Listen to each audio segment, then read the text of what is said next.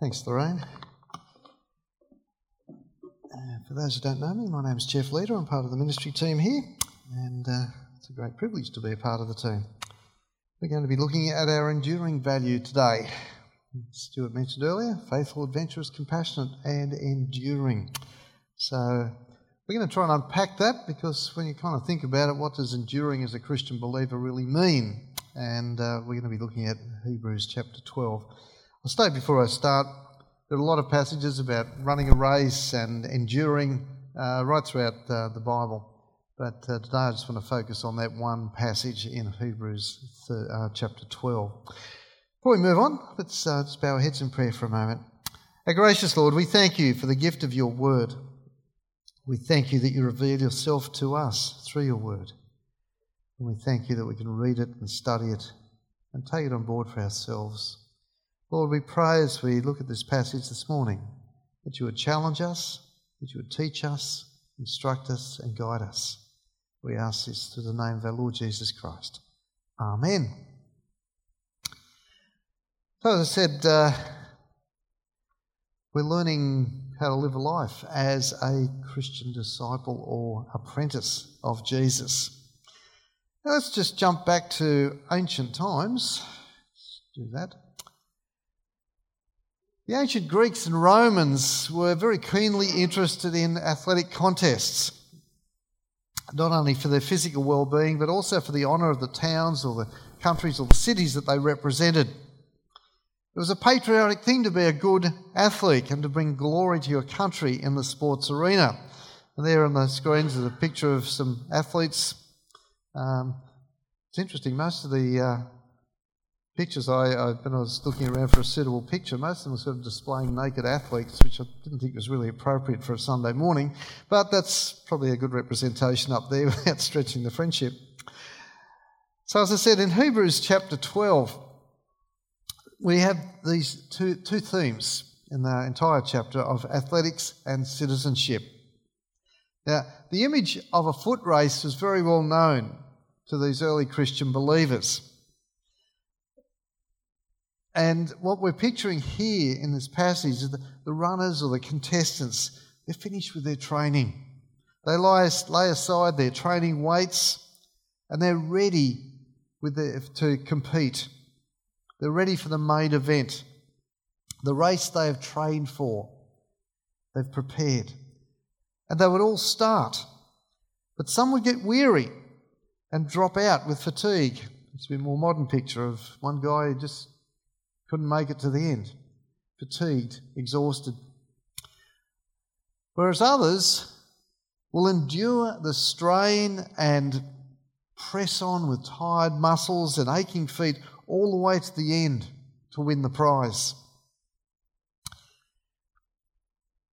Now the writer uses the picture of the race in Hebrews chapter 12 verses 1 to 13 to talk about this whole theme of endurance. And then in the rest of the chapter, from verses 14 to 29, he talks about citizenship in the heavenly city. And in the minds of his readers, these two themes would go together, for no one could take part in the official games unless they're a citizen of a country or nation they represented. So as I said, the main theme that runs through this chapter is that of endurance. The Jewish believers who received this letter were getting weary and they're on the verge of giving up. Because all life was getting very hard. I'm not told precisely what their issues were, but I imagine they were being persecuted to some degree. They were probably being ostracised as being different from the pagan people around them who were worshipping all sorts of idols and statues and things. They were probably treated as outcasts. And this is hard, and it's tempting to just step back. This is all too hard to stand up for what I believe in. I'll just withdraw into my little cocoon, into my house, and do my own thing in my own way. But the writer of the Hebrews encourages them to keep moving forward in their Christian lives, to endure, to push on, like the runners on the track. Because the prize at the end of the day is an incredible prize. It's so valuable, important and significant that they've got to keep running and endure to the end, even when the going gets tough. So how does he encourage them and us to endure? Well, first of all, as Lorraine pointed out, he encouraged us with the example of other winners who have run the race before. He says, therefore, since we are surrounded by such a great cloud of witnesses. Now, these words are meant to be an encouragement, but they're usually taken out of context in the sense that they are taken to mean that we have this great array of departed saints sitting in a heavenly grandstand who are spectators of our progress, or lack of it, and they can see what we are doing, and that they're standing up there on the sidelines cheering us on, encouraging us to persevere or to endure. However, when you dig into the context, it's actually suggesting something entirely different. For such a great cloud refers primarily to those Old Testament believers mentioned in chapter 11. People like Abel and Enoch and Moses, Isaac, Abraham, Sarah, Joseph, Moses, David, and so on. They are actually mentioned, they're there as examples. They're there for us to look at them, not for them to look at us. So when you think about it, if you're in heaven, who wants to look back here? You're focused on the Lord and all His glory. So they are meant to be examples for us. And we receive their witness to God's faithfulness as we read about them in Scripture. And they still speak to us today, even though they are dead. They are witnesses to us as examples of enduring faith, not as a heavenly cheer squad. These godly men and women in the Old Testament knew what it was to endure through the difficulties of life. And so, as we look at their example to us and reflect on our own lives, you know, if you're having problems with your family, read the story of Joseph. If you think your job is too big for you, study the life of Moses, or perhaps even Nehemiah. If you're tempted to retaliate, see how David handled this problem in his life. But then next, the writer tells us to throw off everything that hinders and the sin that so easily entangles. So inspired by the example of self-discipline of those described in chapter 11, in our life of faith, we should first get rid of things which are not in themselves wrong, but which actually slow us down, which hinder us, which impede our progress as maturing Christian believers. And secondly, sinful things which trip us up. In ancient times, when athletes were preparing for the games, they used to strap weights around their legs to help them prepare for their events, to build up the muscles. But no athlete would actually go into the games with their training weights strapped to their legs. Because that'd slow them down a bit, wouldn't it? It would hinder their progress. Too much weight would tax their endurance to get to the end. So just in reflection, what are the weights that we should remove so that we might win the race, that we might endure? What are the things in your life that hinders your progress in developing a relationship with the Lord? Now, these things might be good things in the eyes of others, but then a winning athlete doesn't choose between the good and the bad. They choose between the better and the best. For example, it may be working excessively long hours at your job, leaving little or no time or energy for your family, let alone a relationship with Jesus. It may mean overextending yourself financially with mortgages and loans, which leaves you with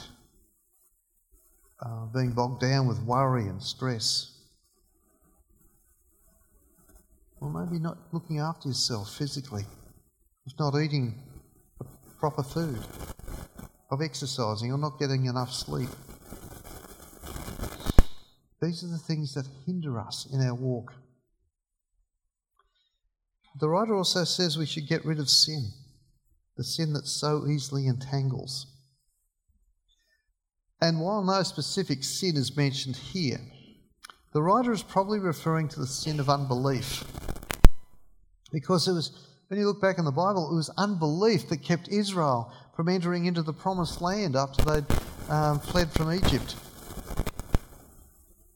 And it is likewise, it is unbelief that hinders us from entering into our spiritual inheritance in Jesus.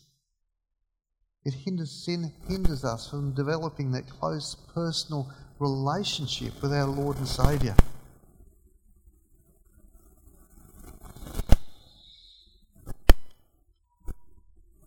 You know, in just jumping back for a moment to chapter 11, the words by faith are used 21 times in that chapter. That indicates that it is faith in Jesus that enables us to endure. It enables us to put aside the things that hinder us, to get rid of the sin in our life by faith. And when we actually believe God's promises of provision, that He will supply all our needs, that He'll take care of us when we need Him, we're able to then trust in His ability to provide for what we need in this life, and to stop trying to provide for ourselves.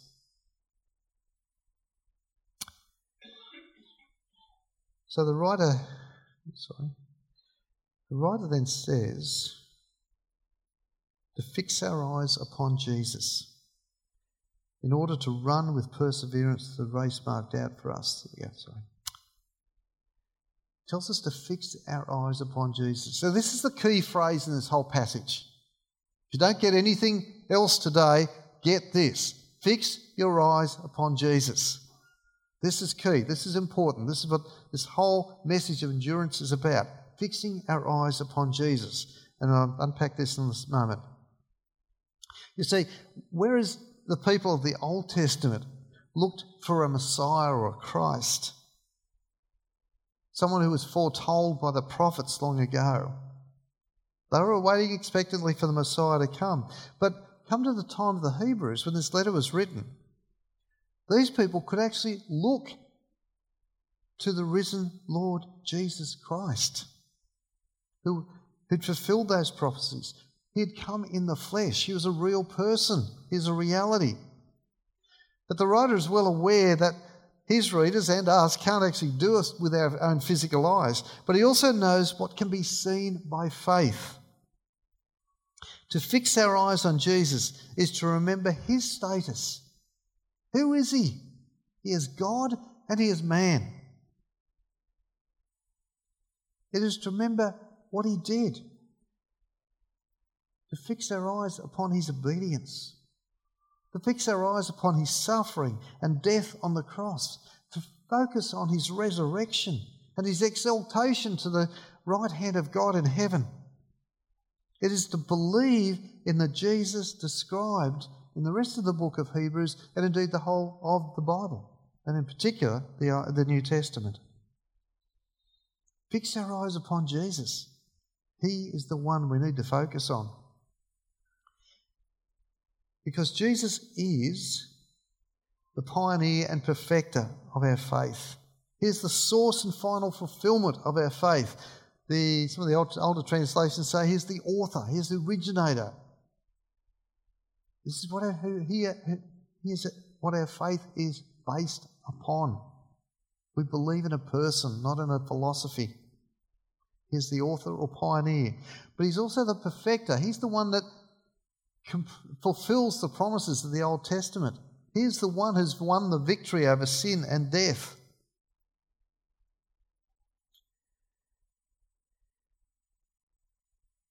But the writer goes on to say He is also the one who, for the joy set before Him, He endured the cross, scorning its shame. In other words, Jesus endured a shameful, horrible, painful death. But there was a purpose.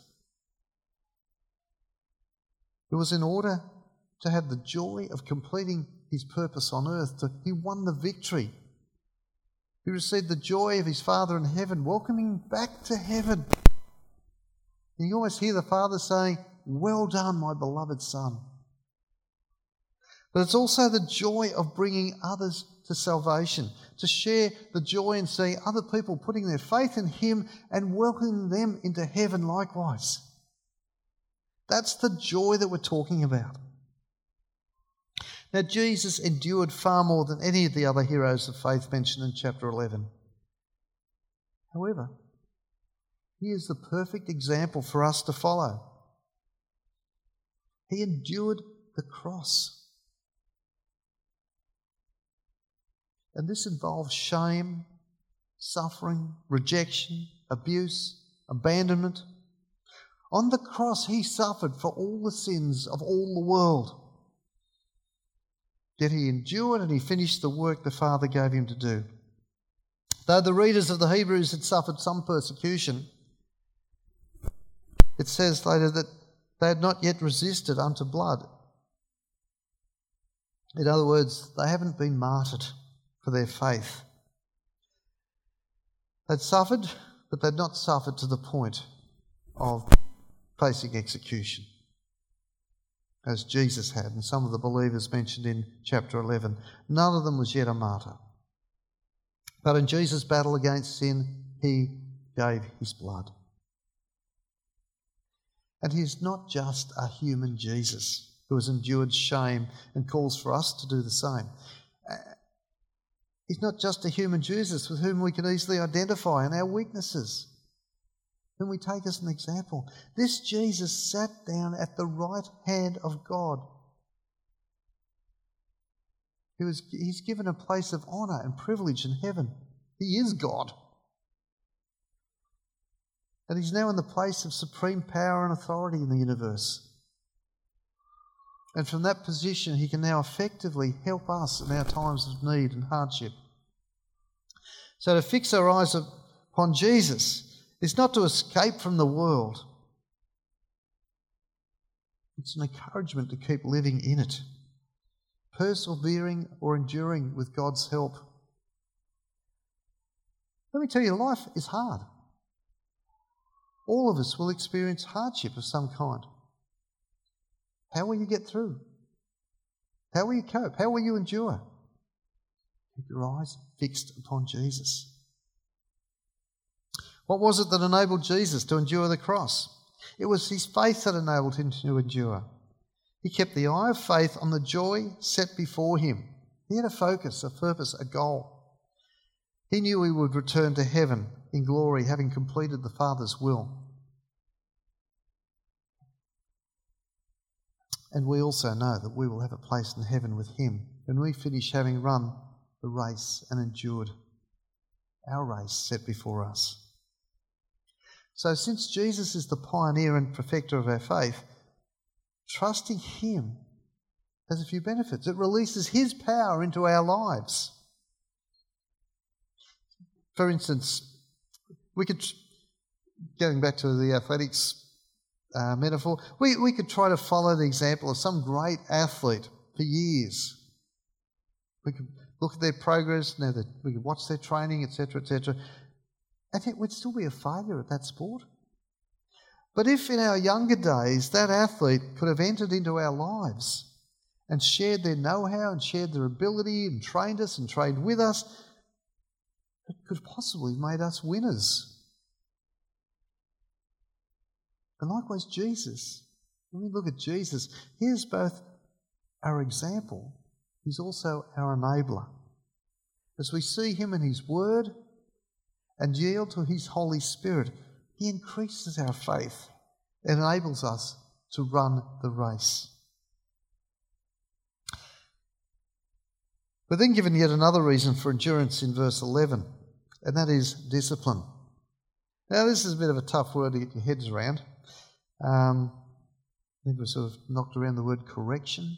It might be a softer, more understandable word. But the reality is God's love is received in the discipline of hardship. The trials of a Christian believer's life are seen as spiritual discipline that help a believer mature.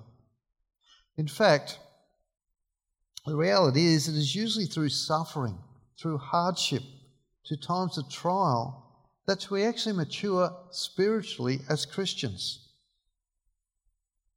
Because it's at these times when we're feeling vulnerable and helpless and even desperate that we're forced to our knees and basically say, God, help me. I cannot do this anymore in my own strength. Lord, help me. We throw ourselves at His feet. And it's at these times that we find our Heavenly Father is right there with us, walking this journey with us.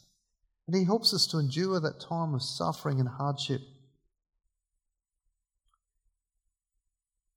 And He's promised in His word, He's promised to stand with us in these times and to provide the resilience and the resources we need to get through to the end.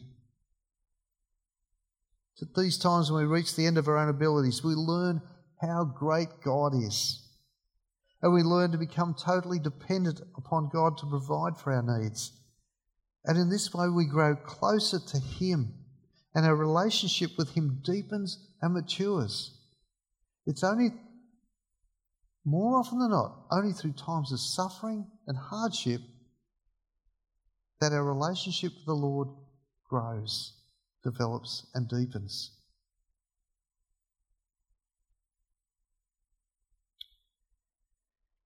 But when things go wrong and we're frustrated, it's easy to think that God does not truly love us. And to see things going wrong as a sign of God's perhaps anger towards us or His neglect of us.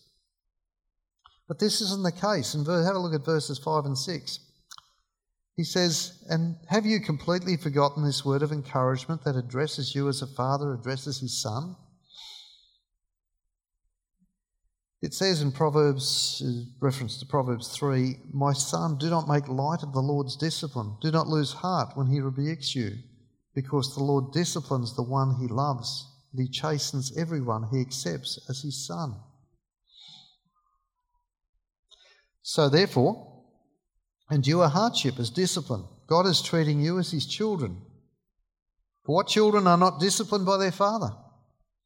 If you're not disciplined, and everyone undergoes discipline, then you are not legitimate, not true sons and daughters at all. Now we're talking about a good father here, not an abusive father, so let me make that clear. But the writer is reminding them and us that only children who are never disciplined are those who are disregarded by their parents. It's a sign that they're not cared for or loved. But God is our Heavenly Father, our good Father, deals with us as adult children because we have been adopted into His family and we're given an adult standing in His family. We have rights and responsibilities as His children. Satan wants us to believe that the difficulties in life that we encounter, our hardships, are proof that God does not love us. But actually the opposite is true. Our Heavenly Father does not want us to be pampered babies. He wants us to become mature adults who can be trusted with the responsibilities of life. And we develop the fruits of the Spirit, Galatians 5. Fruits of the Spirit: love, joy, peace, forbearance, kindness, goodness, faithfulness, gentleness and self-control. Wonderful fruits. These are fruits, not gifts. These are things that we're supposed to develop our character. Now, we're supposed to develop these things as we deal with the problems and frustrations of life with God's help. And without those frustrations and problems, we'd probably remain very immature and untrustworthy or unworthy of His kingdom. It'd be easy to grow weary and tired. But then the writer uses the picture of the discipline of the earthly parents to further illustrate his point. He says, firstly, moreover, we have all had human fathers who disciplined us, and we respected them for us. How much more should we submit to the Father of spirits and live? They disciplined us.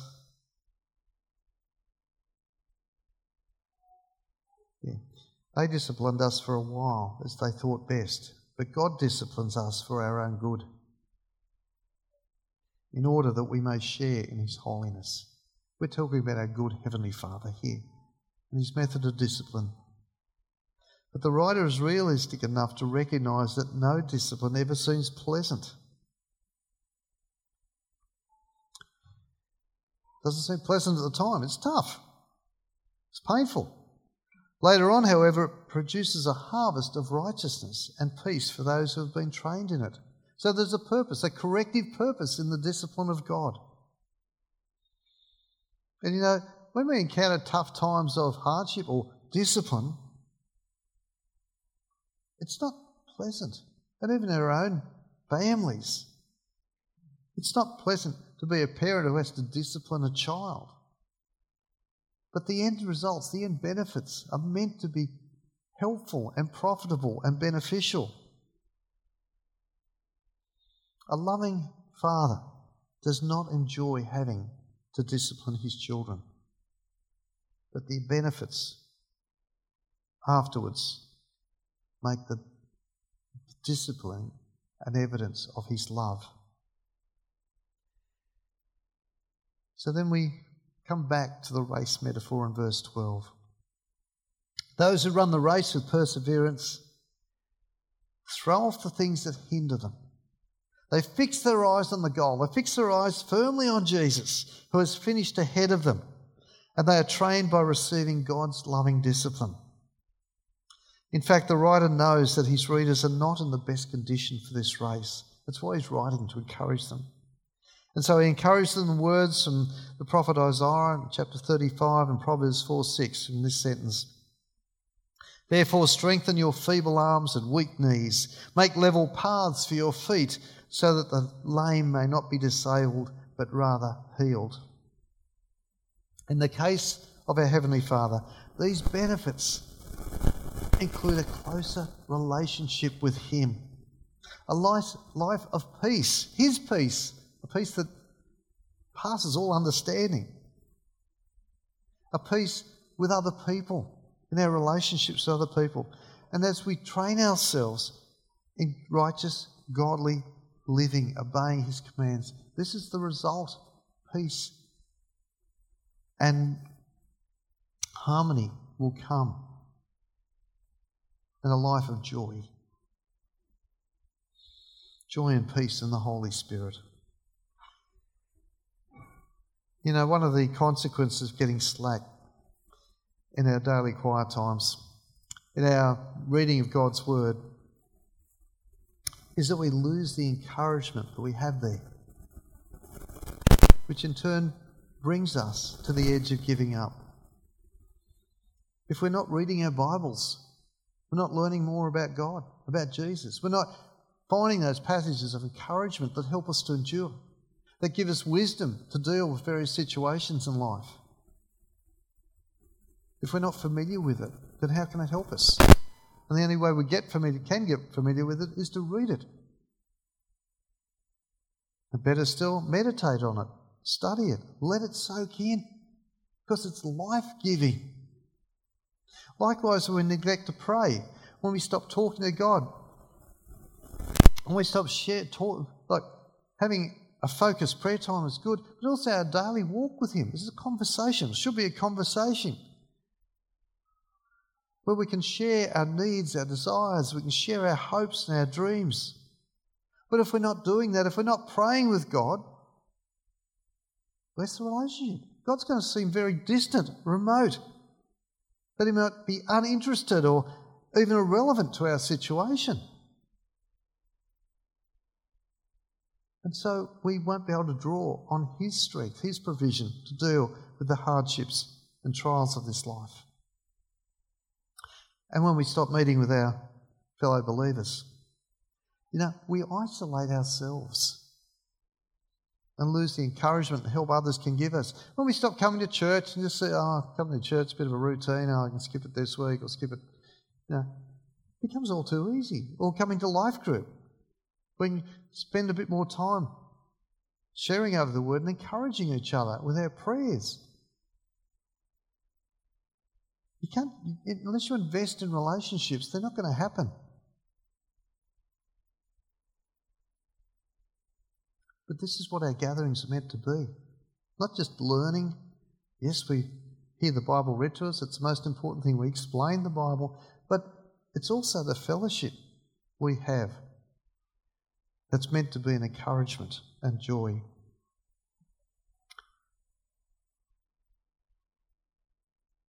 And the little picture at the bottom of the slide there shows one runner helping the other to get to the end. And I think that's what it's all about. We're meant to be helping each other. Because in this life we will encounter tough times, I said before. We may lose someone who is close to us, who is dear to us. We may experience financial hardship. We may have to suffer physically through periods of illness or infirmity. We may be hurt by broken relationships and false accusations and unfair criticisms. We may experience deep concern over our children's decisions in life. A whole host of other things. But will your faith survive these times?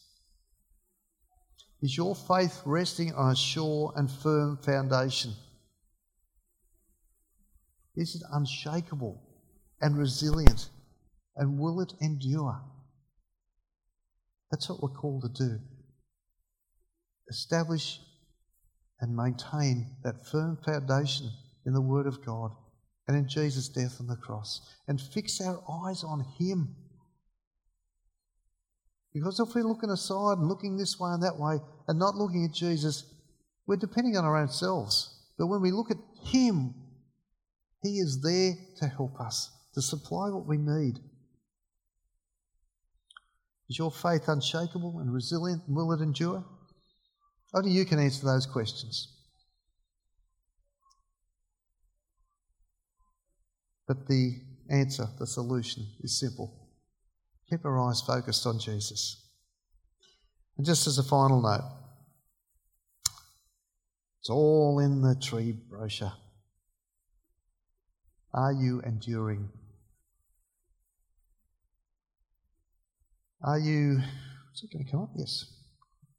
Great questions in this little tree brochure. If you haven't got one, they're on the table at the back. Ask your brothers and sisters how they are going in the race set before them. How are they going spiritually? Where are they struggling in need of encouragement? Are they reading their Bibles? Are they spending time with the Lord in prayer? They're tough questions. And sometimes we actually have to have somebody in our life who knows us well enough to be able to actually ask us those questions, to care enough to ask those questions.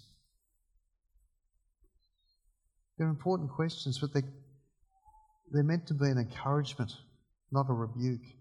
Maybe sometimes it is a rebuke, but this is how we are meant to help each other. And it's only as we're in relationship with others that our relationship with each other will deepen and grow and develop to the point of honesty where we can challenge each other in our spiritual walk. Because ultimately, as we fix our eyes upon Jesus, we want to grow in our relationship with Him. We need each other to keep our hearts, our eyes, our minds focused on Him and Him above all else. Let's pray. Gracious Lord, thank you that you've called us to be part of your family. Lord, help us to submit our lives to you in every way, in every area, and help us to grow in our knowledge and love of you in a way that's meaningful, enjoyable, challenging and exciting. Lord, give us, we pray, the things we need to face the hardships in life. is resilience, the wisdom to endure and to finish that race well as we look forward to spending eternity in heaven with you. And in Jesus' name we pray. Amen.